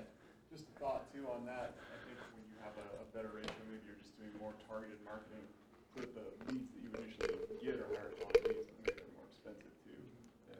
So they're different kind of deals too. Yeah, Ben says, maybe you're doing more targeted marketing where you're doing probate lists or bankruptcy lists or foreclosure lists, and you expect your ratio to be higher or something like that. You expect it to be more motivated, and that's definitely a possibility. Yeah. Because Dolph does like 100-unit commercial, 100-unit apartment complex deals and stuff. Yeah. So we're talking about different types of deals in there. Absolutely. I mean, there's lots of variation in this, right? I'm just trying to pull these out of different books to show you at least what some have said. And if anyone knows of, on the recording, if anyone knows of another book that gives numbers, or even another website that actually gives numbers based on some data, I would love to know about it. So feel free to reach out to me via email. Any questions on ratios? Cool. All right, testing versus buying tested marketing. So you could write your own marketing. I mean, I'll show you some different examples. You can go find a ton online. You can go write your own and kind of use that and test it with your own marketing dollars. And when you do your test marketing, you're testing the market, who you're mailing to. You're testing the message, which is what you're kind of creating yourself. You're testing the media, how you're getting the message out there. And then you're testing your sales skills. Or you could buy marketing from someone who has 100 students who have sent out 100,000 pieces of mail, and you know that the marketing message is effective and works, and then you eliminate one of the things that you're testing. You're still testing the market. You're still testing the media, and you're still testing your sales skills, but at least now you know that the marketing message is sound because you bought it from somebody who's had a whole bunch of students test it in a bunch of different areas. Okay, so I personally, once I understood this, I went and I bought rights to use someone else's marketing materials. I did not create my own. I would tweak stuff just a little bit, but for the most part, I was borrowing Richard Roop stuff. I'd pay him a license to do it, and I would actually do it. So do what you want to do. Yeah, Rachel. Do you feel like, compared to when you were doing this, and now the market is differently saturated in terms of wanting to see something unique versus getting 5 postcards that say the same thing? What different people? What is that? So the question is, do I think that compared to when I was doing it very actively versus now, do I think the market is saturated? And I think back when I was doing it, the market was saturated. And you'll see a ton of different examples. And this is just a really small sampling because everything I got, I would stick in a drawer and I'd save because I would keep a marketing swipe file. And so I would look at all the stuff that came, and you'd see people that obviously were subscribing to stuff, but it was less common than you'd imagine. A lot of people would create their own crap, and they'd send out their stuff. And some of it was really good, some of it was really bad, right? And you could sort of see this. And then you also see, when you own properties for a very long period of time, you see longevity. You see the people that are mailing every 3 months and how long they've been in business. And you see the kind of fly-by-night, oh, this person only ever mailed me once sort of thing. And when you have a bunch of properties in the area, you could see multiple copies and see who's marketing where and stuff like that. So I think in certain markets, you're going to find a lot more competition.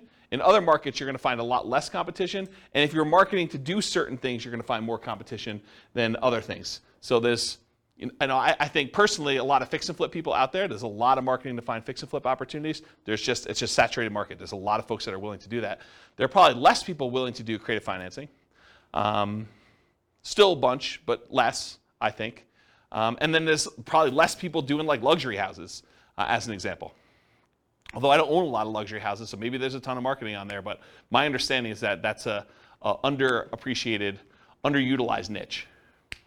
Okay? As just one example. Does that answer your question? Yeah. Okay, cool. All right, so sample elevator pitch. So, Rachel's out at a cocktail party and someone comes up to her and says, so Rachel, what do you do? This is what you say to somebody. An example. You could come up with your own, but here's an example of something you might say to somebody to describe what you do. So I'll just kind of read you it. Sometimes people need to sell a house quickly or would rather not wait to have it sold by a real estate agent or for sale by owner. Well, my company helps those people by buying their homes directly, often using private funds.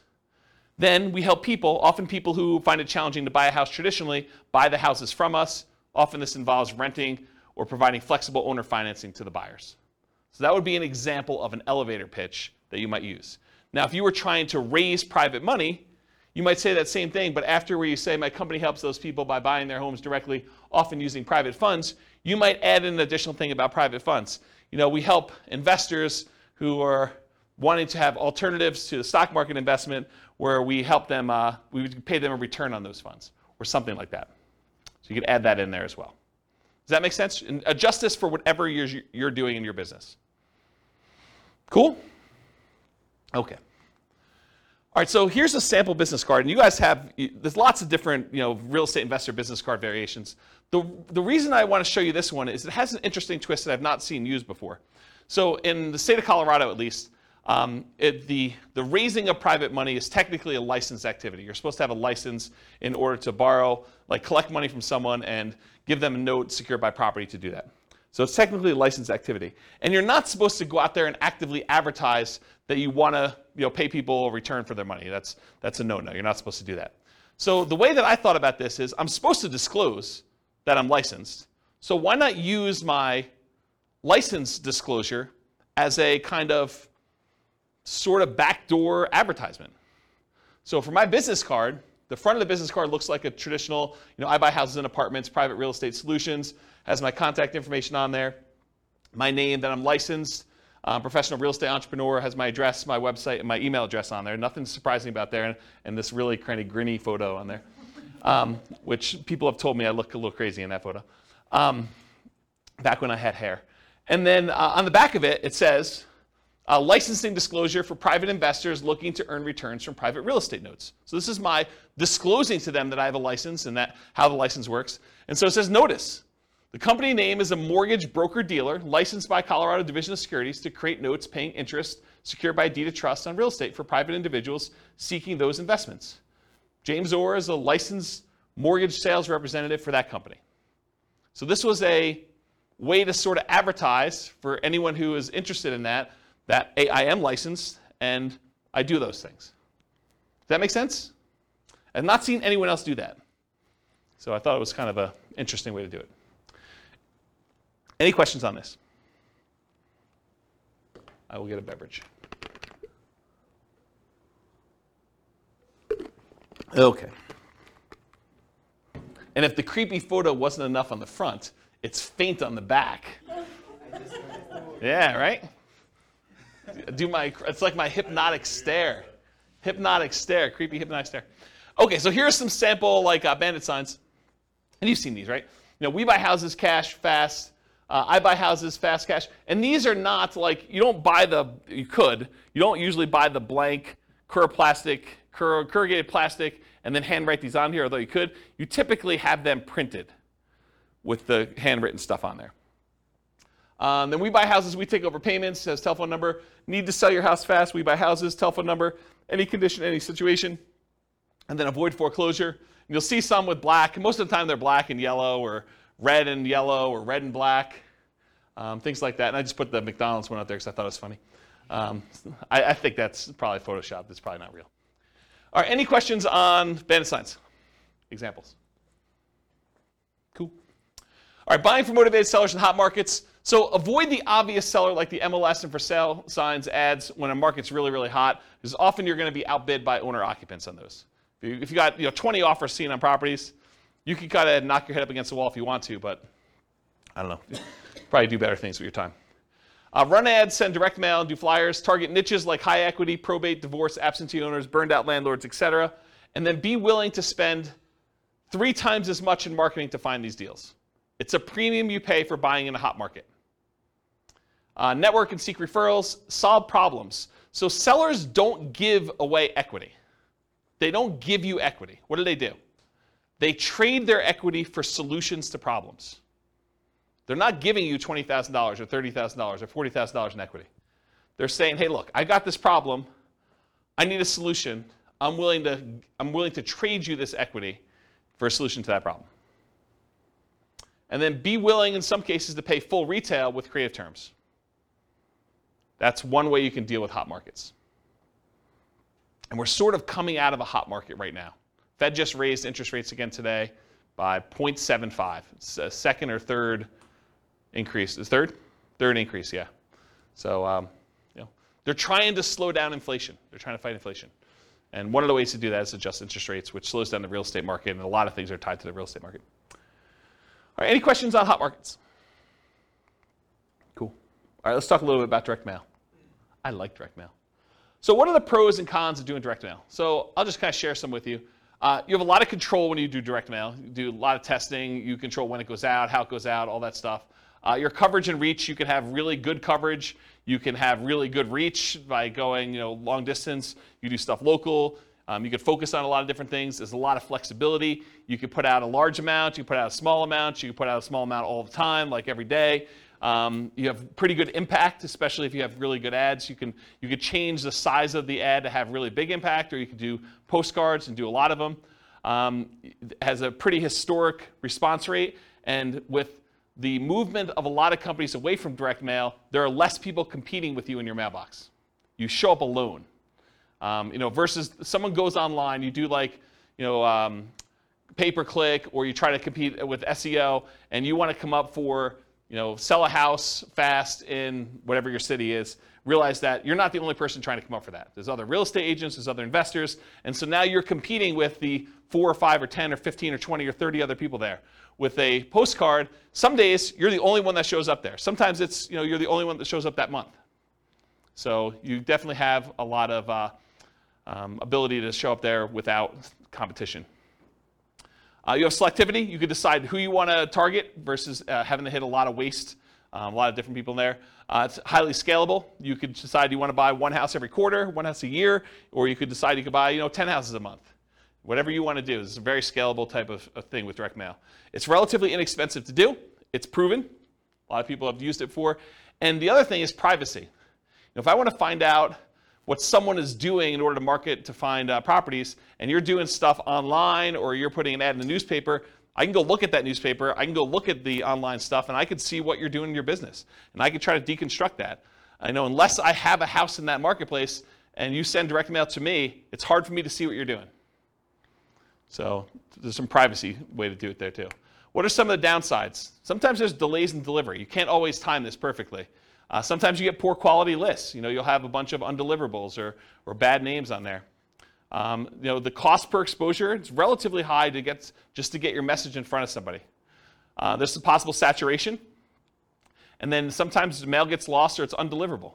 If it looks like an advertisement and you have a disgruntled postal employee, sometimes they'll take your mail and just throw it away, especially if you're doing like every door direct mail where you hit every house in a neighborhood or a certain carrier route. Sometimes the carrier will say, 400 of these, no one's expecting these, I'm just going to throw them away. So you have some loss when you have that. All right, so those are pros and cons. So farm areas, let's talk about mailing lists and stuff like that. I'll show you some examples. So farm areas, geographically, you can decide you're going to market to a specific county or specific city or a specific MLS area or specific subdivision or specific zip code. In my opinion, if you're going to go target a certain area with a mailing list, I think you should try to run some data on that thing and try to find out, hey, what's the typical age of a property or the range of property ages? What's the typical property price range of that list? How many days on market is it typically taking to sell in that area? How big of a discount from list price or premium over list price are people getting in that market? What's the price per square foot there? What are the typical lot sizes? And the reason why I think you want to run this is so that you don't spend a bunch of money on marketing for the first couple times you do it, only to realize you're getting really crazy, crappy leads because they're not what you want. You want to find out what the people you're mailing to, their houses look like from like a data perspective. Your own ones or ones around you, so you can pick geographically. You don't have to do local. You can decide to buy outside another market if you prefer. I was doing a lot of stuff in other markets. So I would do some stuff here, but I finally started doing a lot of marketing to some other cities that I wanted to buy in. Finding deals that fit your criteria based on geographic stuff, and then there are exceptions to every rule, all this stuff. Continuing on with mailing list selection, so you can decide property types. I only want to do detached properties like single-family homes or attached properties, condos and townhomes. I only want to focus on multifamily. I only want to focus on mobile homes or modular homes or manufactured homes. You can pick your price range. You can pick your median price, your average price, your low end, your luxury, whatever you decide you want to focus on from there.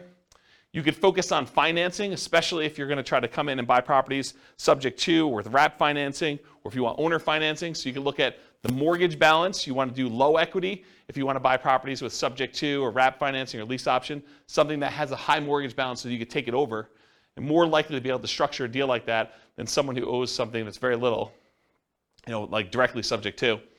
Or if you want to try to get owner financing, try to do ones with low mortgage balance or no mortgage balance. And if you can't get that data sometimes you could look at the date of the mortgage, and if it's a really old mortgage, it's very close to be either completely paid off or very low at that point. Type of loan, FHA or USDA, beware of doing subject to on those, but it could be good for assumption if you're willing to move into property. VA loans or conventional financing, and then if there's a private loan on there, if you're looking to raise private money, you can look for all the different private loans and try to reach out to the private lenders and see if you can get some financing. They've already done it once. So you look at that as your kind of like private money list. Years owned, so you look at the last sale date. The shorter the ownership period, the more likely it is to do a deal like subject to or wrap financing or lease options. The longer the ownership period, the more likely it'll be paid off and you'll be able to do owner financing. There's just general rules. If there's no public data, the last purchase could be prior to the electronic recording of that, and so those are probably paid off. The age of property, newer properties, lower maintenance, lower equity, subject to wrap financing and lease options. Older properties tend to be more fixer-uppers, free and clear, and owner financing. So if you're looking for those lists. And then demographics, the age of the owner. You could find people that are likely to have more equity by looking at age of owner. And then occupancy, whether they're owner occupied, someone's living there, or if it's a landlord, absentee owner, where the tax bill is being sent to an address other than the property address. And it can be either out of town, out of state, or out of country. And then other specialized lists, you can look for vacant properties or probate properties as examples. Probate properties are properties that are owned by heirs, like someone has died and then it's been passed on to the heir. Any questions on this? Oh, I guess there's one more. Size of the list. So if your list is too big, you may want to narrow it down. If your list is too small, you may want to expand out your criteria or just be willing to do less deals. So typically break your list into thirds and mail each third every month and then repeat at the end. So go back to the beginning so that you're mailing everybody once a quarter. You build credibility and consistency by doing that. Repeatedly doing what you say you're going to do, and you get referrals. If your list is too large, use a smaller list. If your list is too small, expand it. I think I talked about that. Any questions on list criteria before I go into some other stuff? All right, cool. So mailing list sources. So where do you get these lists from? So all the stuff you can get from public record, like property characteristics, loans, age of property, things like that. You can get that from public records, either your local property assessor or title companies or RealList. RealList is what we use here in our local MLS. So if you have access to the MLS, you could download a RealList public record list, or RealQuest, which is, I think, another product by the same company, which is a variation like what they offer. And then other sources of mailing lists: ListSource, Listability, InfoUSA, and Melissa Data. And some companies will specialize in just general characteristics of the property. Some will be able to give you kind of like mail merged lists with other data, like they can combine a property address with other things they know about them, like bankruptcies or foreclosures or income level or things like that, if you want to have things merged together. It'd probably be a whole class on just mailing lists, but that's the idea. And then list hygiene, you're going to mail stuff, you're going to get things returned to you as undeliverable. So you got to do stuff with them. So number one, remove duplicates before you send them out.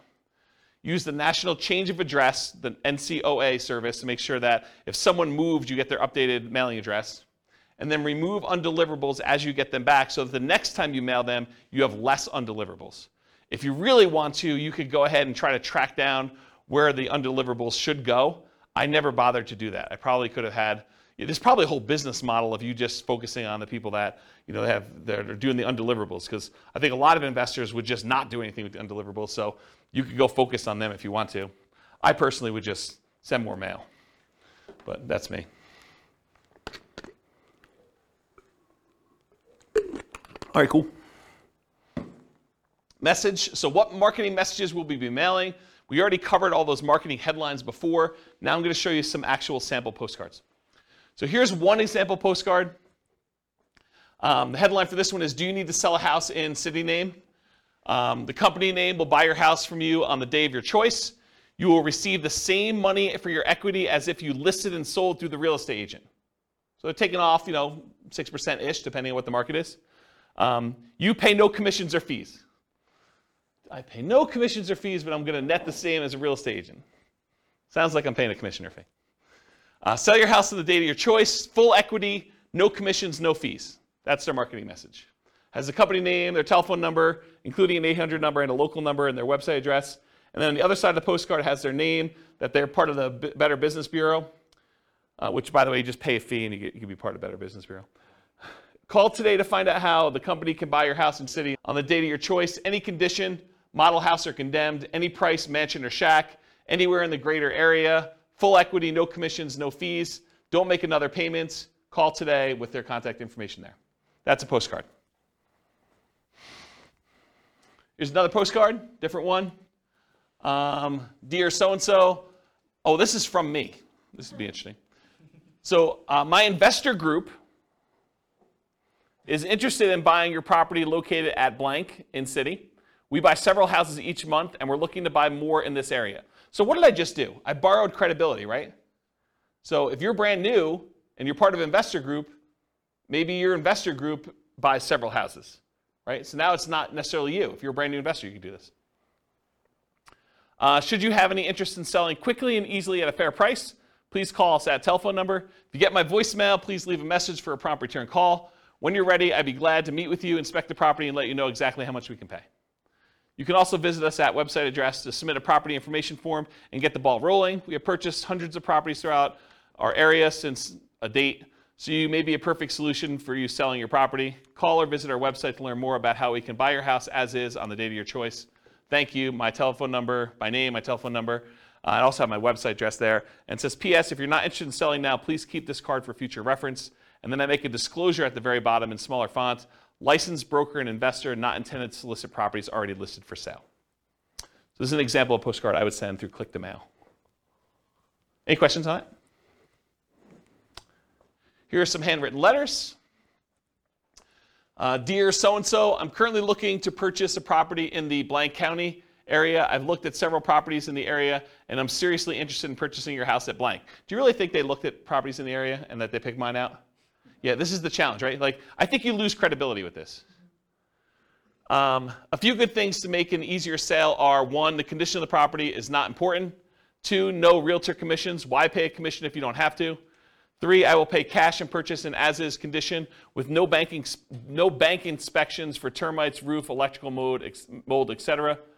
Is it really the bank doing that? Not really, but I'm being critical. I should be less critical. 4, our closing time is fast and flexible. You will not need to do any fix-up work if you are interested in selling. Please feel free to call me on my private toll-free number, which is this telephone number, and sincerely their name. What's that? It feels like an old letter. Do we say toll-free anymore? Yeah, probably not. Probably not, right? I do say area. Yeah. Here's another one. This one's not handwritten. It has a date and address and regarding a property address. Dear so-and-so, this company is interested in purchasing the property listed above. We will buy the property in its as-is condition. You will not have to make any repairs or improvements. We will make a cash offer to ensure there will be no problems with financing. You will not have to pay a real estate commission, and we will close around your schedule. Thank you for your consideration. If you're interested in selling the property referenced above, you can contact me directly at a local telephone number. Best regards, their name and their company name. Here's another handwritten yellow letter. This one was photocopied onto this. So, and then they had, you could tell the ink was different, so they would photocopy it, and then they'd write the name and the address separately. So everything else was photocopied, but then it was handwritten in the same ink color. So dear name, hi, my name is blank. My wife and I would like to, by the way, is this a male handwriting or female handwriting? Yeah, but it says my name is male name, right? I think you lose a little credibility there too. It's possible it's male handwriting, but this looks like female handwriting to me. Does it look like, anyone think it's male handwriting? No one in the room. Okay. What's that? I was kidding. I said, are you saying men can't have nice handwriting? No, I'm just, maybe, yeah, I guess that's probably inappropriate. Okay, I take it back. What's that? But do you think it also, people would lose, I think, I've thought about saying my husband and I, but I think as a female, I would lose credibility in a lot of. Oh, I don't know about that. And I probably shouldn't touch that one. I don't know. I mean, the world's unfair. It's unfortunate, but maybe. Yeah. Yeah. Please call us at telephone number. They give multiple numbers. They also include their fax number and their email address. Please call. Thanks. And they've got his initials on there. This is a big national chain. This is a version of their letter. It's got the address, dear, certain names. Records indicate that you are, oh, this is actually a really instructive letter. You should really read this one. Records indicate that you're the owner of the property at blank. Are you interested in a cash offer for that property? Our business is buying and selling houses and multiple house packages. We rehab and resell houses, and we sell property to other investors. So they're telling you they buy houses, but they also say, hey, look, if you got more than one, we'll buy all of them, right? They're telling we'll do the package. We rehab and resell them. They're telling you what they're doing, and then we sell them to other investors. Well, that's pretty interesting. We only buy houses at a discount. They're disclosing that up front too, right? But when we buy them, we pay cash. We pay most normal closing costs. We take the house as is. You don't need to do any repairs. And we can close quickly if you want us to. If you're interested in selling, would like a quick cash offer on the house at blank, please call 800 number, set an appointment to see your home. We maintain a very high professional standard. We maintain very high professional standards in the conduct of our business. We believe in making a positive contribution to our community. Please call toll-free number. Excuse me, if you're interested in selling your home, or if you have any questions, thank you for your time to review my letter. Sincerely, their name. P.S. We pay cash and most normal closing costs for properties, and we could pay quickly if you want us to. Are you interested in selling your property at blank? Please call this number. So the P.S., which is the second most read part of the letter, is just another offer. It's basically repeating the offer. That's pretty instructive too. P.P.S., which I guess is the second P.S. in the letter, not ready to sell today, then please keep this letter with your important real estate documents and call us when you're ready. Interesting, right? I thought that one of the things I liked about this one is they're telling you we're looking for a discount. So are they going to get a higher volume of calls or more qualified calls? More qualified, right? Yeah. I bet they paid a lot to have that drawn up too. Yeah, like tested it and professional copywriter sort of thing. Yeah. And this is what's great. Like once you get a copy or a couple copies of these, you can modify it to your own stuff, right? Like don't copy it verbatim, but massage. Kind of use this as a guide and then write your own. Here's another couple postcard samples. Rachel buys houses in city. Unwanted estate, foreclosure, divorce, other bills piling up, had enough landlording, need to get out of town. Any condition, any location, any situation, close in 10 days. Call Rachel at her telephone number here. Problems don't just solve themselves. Call Rachel for a free consultative session. It's not as important why you need the cash as it is that Rachel can get you the cash and reduce your stress in as little as 10 days. And then Rachel buys houses, has their address, any condition, any location, any situation, close in 10 days. Call Rachel at our telephone number. That's another example of a postcard. Here's a couple other handwritten ones. Can you tell this one's like computer generated on the left? Yeah, right? So, dear name, I would like to purchase your property. It's designed to be handwritten-ish. I would like to purchase your property located in city. I'm eager to purchase property in this type of neighborhood and was curious about your house located at blank. Are you interested in selling? Because I'm ready to purchase your property with cash quickly, and you don't need to be concerned with any repairs or inspections, plumbing, roof, termites, etc. I enjoy fixing these things myself. Please understand that I'm not a real estate broker, so we can avoid commissions. Also, I'm prepared to pay all closing costs. So if you're interested in a simple all-cash deal, please call me now at telephone number, sincerely their name. And then here's another one. This is actually me. Although it's my partner with the letter. And so this one was photocopied onto a sheet, and then we would write in their address here and their name up here. So everything else was photocopied with black ink onto a yellow legal pad sheet of paper. Basically, we'd go get the legal pads, we'd cut them, we'd pull them out and stick them into the copy machine and just print it right on this. And when we did a white sheet with the thing, we had a yellow sheet underneath it so you could see where the lines would line up, and then we just copied it right onto here, and so that's how this was done. And if you turn this over once it's actually done, you could see where it's real ink versus where it was copied, so you could see that the name and the address was kind of put in there. But everything else was standardized. So it says, dear, whatever her name is, my name is blank, and I'm a real estate investor. I'm currently looking to purchase a property in blank county. I've looked at several homes in the area, and I'm interested in purchasing your property at blank.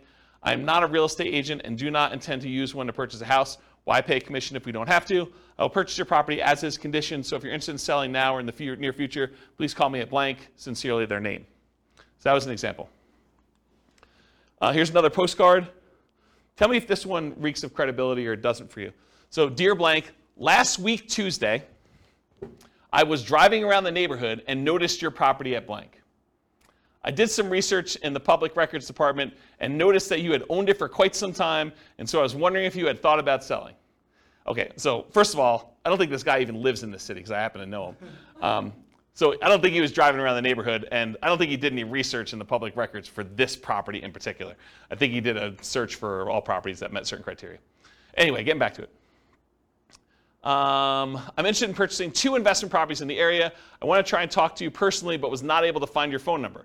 When I buy your properties, there are no fees or commissions. In fact, I'm willing to pay all of your closing costs. That would mean thousands of dollars in savings to you.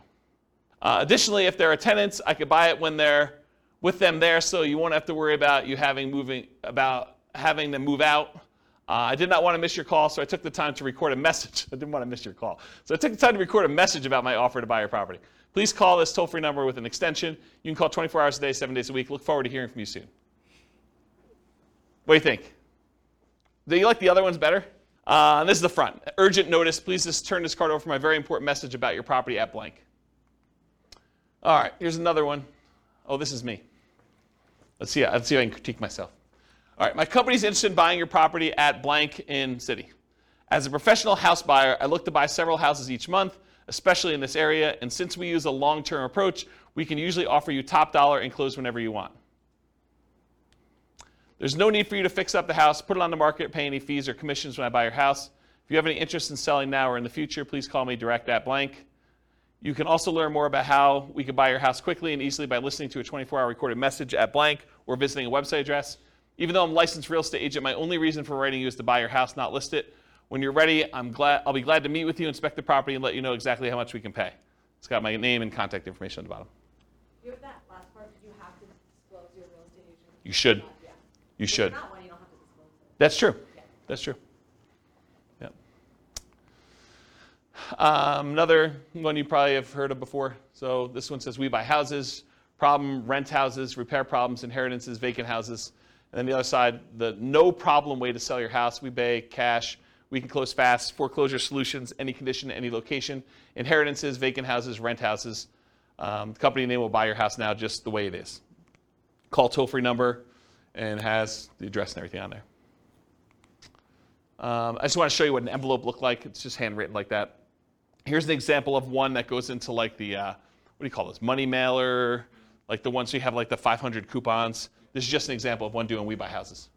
So wanting to sell now, facing foreclosure, one more, owe more than it's worth, bad tenants, major repairs, divorce, relocating. It's okay, We Buy House, any condition. It has a telephone number and some stuff on there. Another postcards, We Buy Houses cash, getting cash offer, close quickly. Any area, any price, any condition, call now. Has a website address. Download your free special report. The 5 easiest ways to stop foreclosure in under 48 hours or less. So who is this person targeting? Someone who's in foreclosure, right? Could it really be this easy to stop foreclosure at absolutely little or no cost and in less than 48 hours? Getting your life right back on track with one small decision. Facing foreclosure, bankruptcy, late on payments, rising interest or balloon mortgage, recently laid off, we can help. Free report reveals all the details. Discover how to sell your house fast in a few short days, avoid foreclosure, take care of your mortgage payments, never pay a commission to get your house sold. Download it for free now at the address. I think there's a couple more. If you're considering selling, we would like to make a cash offer, selling blank, the address. We'd like to make a cash offer as is now. Upon contacting us, we provide you with the best possible offer promptly. Your offer will include verification from a financial institution certifying our ability to purchase your property with cash. We can close within 72 hours or at your earliest convenience. So there you go, there's 72 hours. Over the past 10 years, we have bought houses from thousands of people in an honest and professional manner. If you'd like to sell this one, that you sell this or any other property you own, please contact us at telephone number or visit us at a website address. Their contact information there. And apparently they're operating in a whole bunch of cities because they listed them all at the bottom. Here's another one. This is more like a form. Fill this out. Dear homeowner, which is very generic. We are investors who buy and sell houses in city area.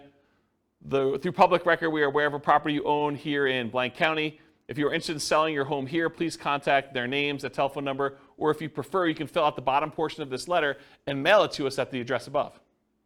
We guarantee you an offer and we will be in contact with you as soon as we receive the information listed at the bottom.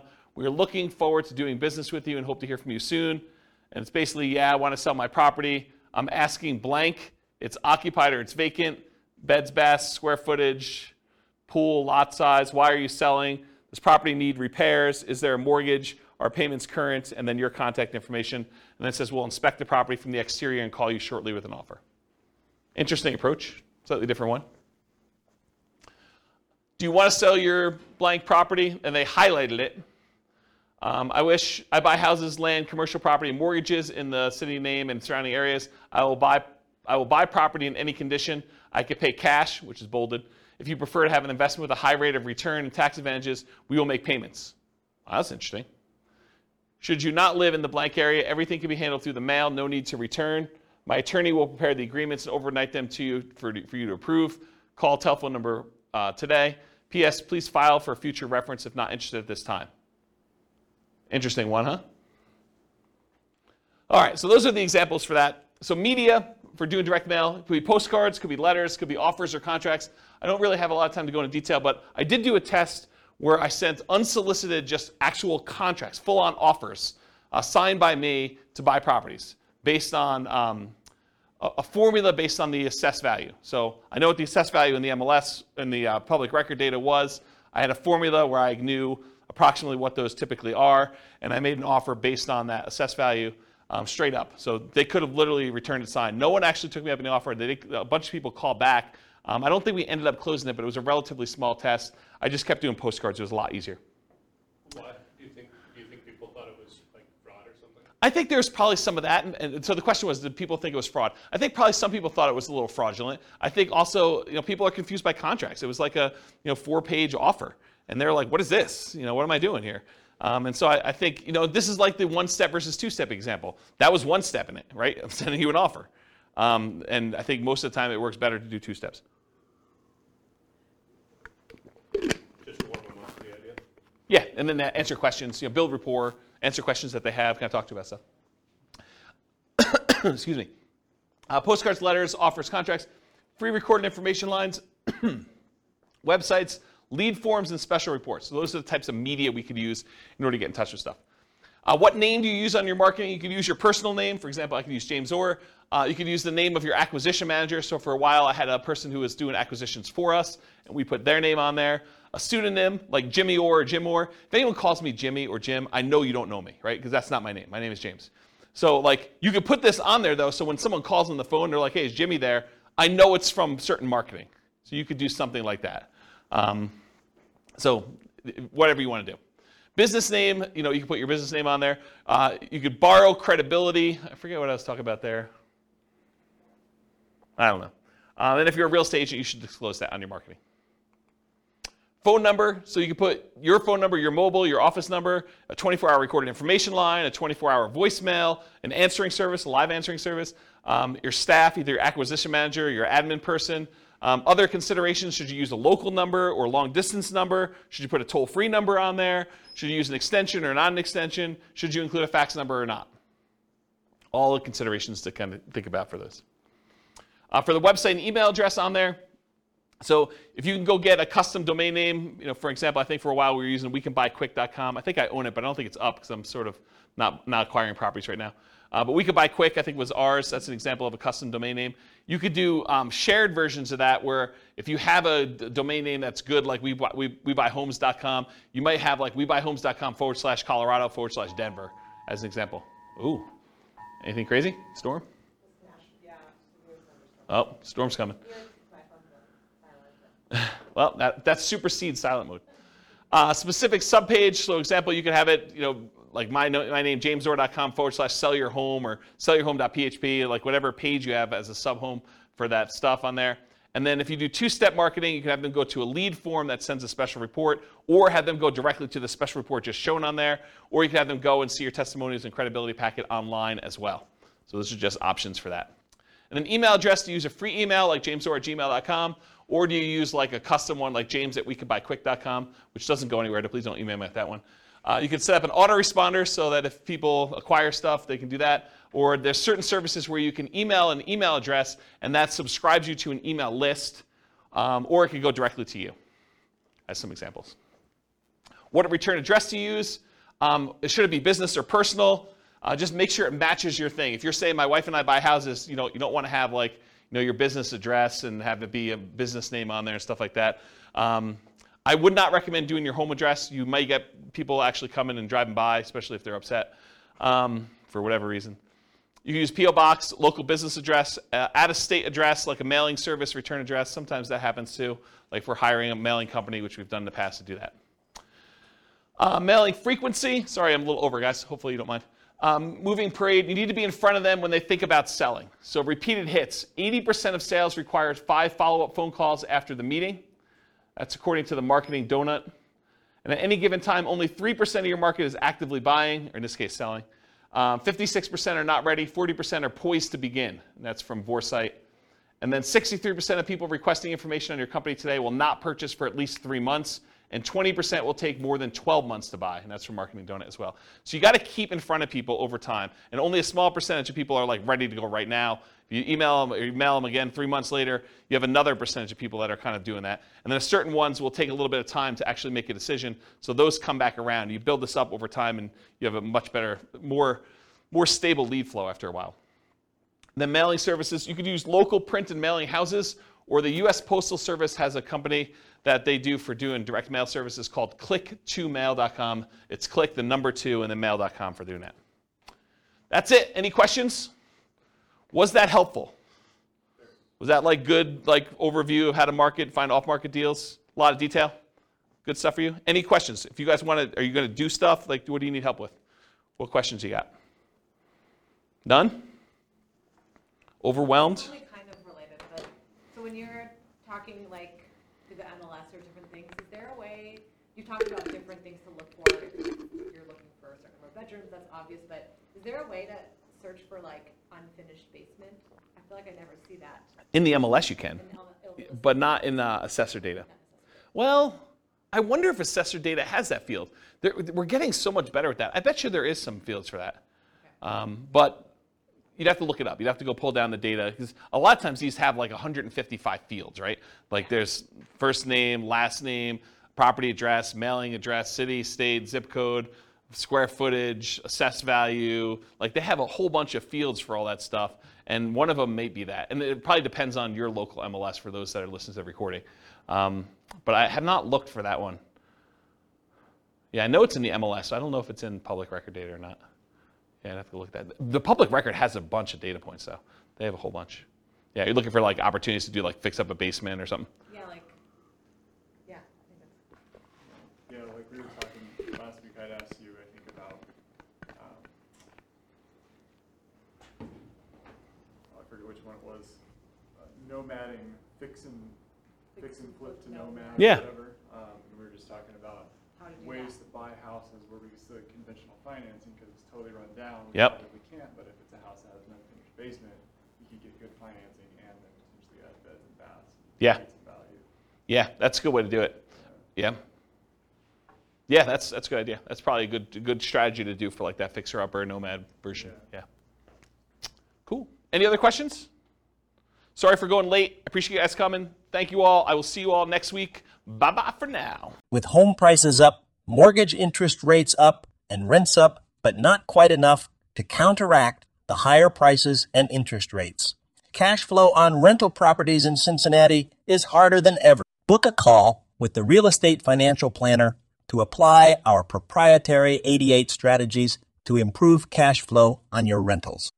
See the show notes for a link to schedule your call and improve your cash flow today. If you're a real estate agent, lender, or professional in Cincinnati that wants to help our real estate investor listeners, consider reaching out to learn about collaboration opportunities with this podcast. We'd love to add more value to our listeners by having you assist our investors buy, sell, and finance their real estate investments. See the show notes to schedule a call to discuss collaboration opportunities.